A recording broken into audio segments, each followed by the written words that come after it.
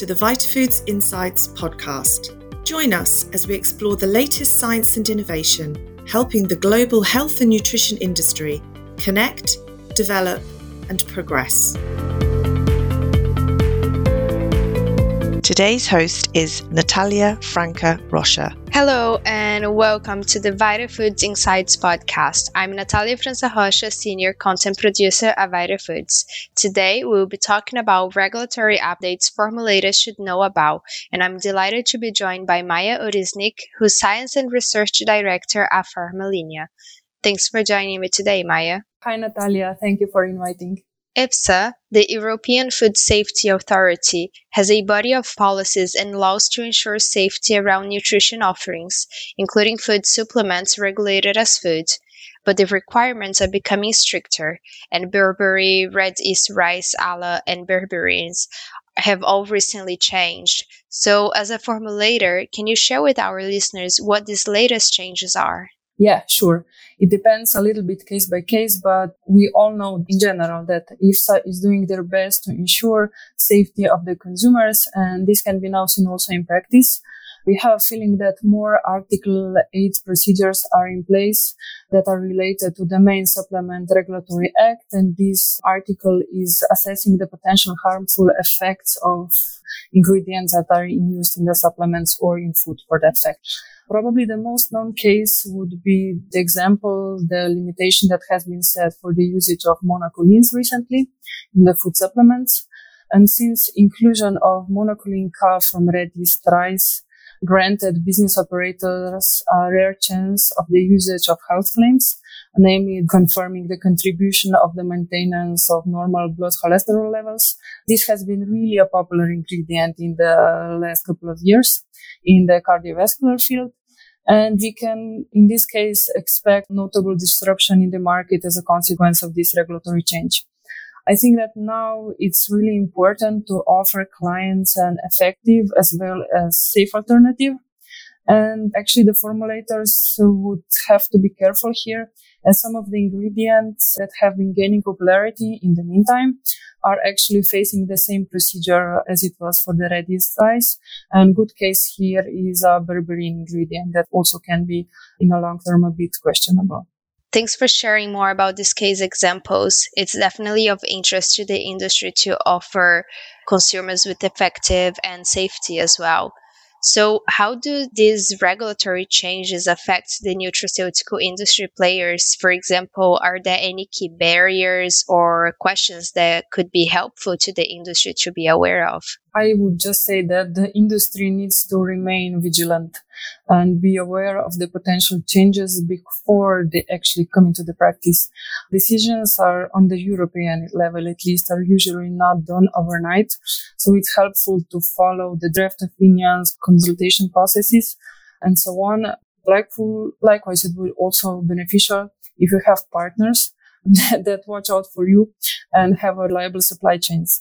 When regulatory updates affect many players at once, then established relationship can be crucial for a prompt response to the coming change. And good example here would be probably everybody knows the ban of titanium oxide in recent year, where the whole industry had to react at once and then delay in the supply could occur. So just be ready and be vigilant for the reaction. Nice. And can you speak more about the lack of clarity in this system that makes formulating difficult as well? If we are talking on the European level, we have the unified legislation in the area of the whole union. While in theory, this idea is of course good, but we noticed that in the practice, there are still many cases where decision if a certain ingredient can be placed on the market differs from one member state to another. This is true especially when we talk about the ingredients that are coming from herbal materials. And we can see various interpretations, different understanding about the suitable usage of the raw materials, what it means if it goes through any processing, and so on. Another example in this field would be the novel food catalog that we also know and usually work with. It's often used as a reference. Catalog is more or less an online platform where entries can change daily. as it's operated through, let's say, member states procedures and so on, there are no tracking options. So which means that, again, it can put formulators in an awkward position, and it's really important that you have a system in place, how you follow the changes and so on.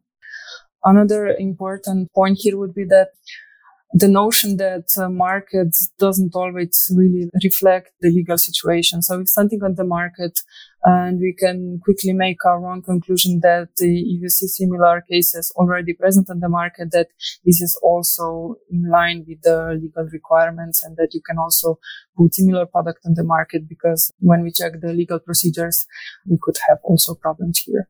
This catalog online platform that you mentioned that goes through daily changes and the inability of tracking those definitely sounds like a great challenge for the industry. You also mention other things, as well as the importance of being vigilant and the legal aspects, and also the ability to fast react to everything. So what else can supplement formulators do to stay on top of these changes? I would say maybe a bit cliche, but good knowledge here really goes a long way. Formulating usually is not an easy task, as there are many things that you need to take into account. On one hand, you for sure need to know how the ingredients work, what would make sense, what would work together, where are the synergies and so on. You need to understand the quality issues, and you also then need to focus on the regulatory framework. On the markets, for sure, where you're operating in, if the markets are different, then there's even more to address if you're using the same formulations on all markets. So understanding that this is a live process and that flexibility is required for sure can be helpful. On the other hand, it usually requires a great team and also team effort and partnership outside of the organization. Because for sure it's easier to work and tackle regulatory questions if also other partners in the supply chain understand the importance of properly addressing them. Thank you so much, Maya, for sharing all of your great insights with us today. We've covered a lot of good information for our listeners, especially for formulators out there. So thank you for covering those and also for going to the examples that you shared. And before we end the show, do you have any final thoughts that you'd like to share with our listeners? First, thank you for the podcast from my side. I would just say that we as a company for sure think that more harmonization among the member states will come into the future, because this would then in the end simplify the procedures.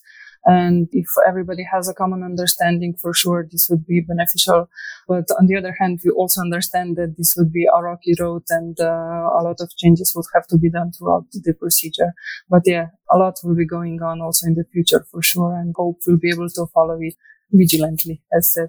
That's a great way of ending the show. We'll certainly keep up with all these changes and look forward to seeing the harmonizations and collaborations in the industry taking place. Thank you so much again for joining us today, Maya. Thank you. Thank you also to our listeners for tuning in. And if you're interested in learning more about Pharmalinea or EFSA, make sure to check the hyperlinks available in the show notes. Thank you again, and see you next time. Thank you for tuning in, and don't forget to check the show notes that will allow you to link to the information discussed in today's podcast, as well as any sponsorship opportunities. Be sure to stay tuned, subscribe, and even suggest to a friend.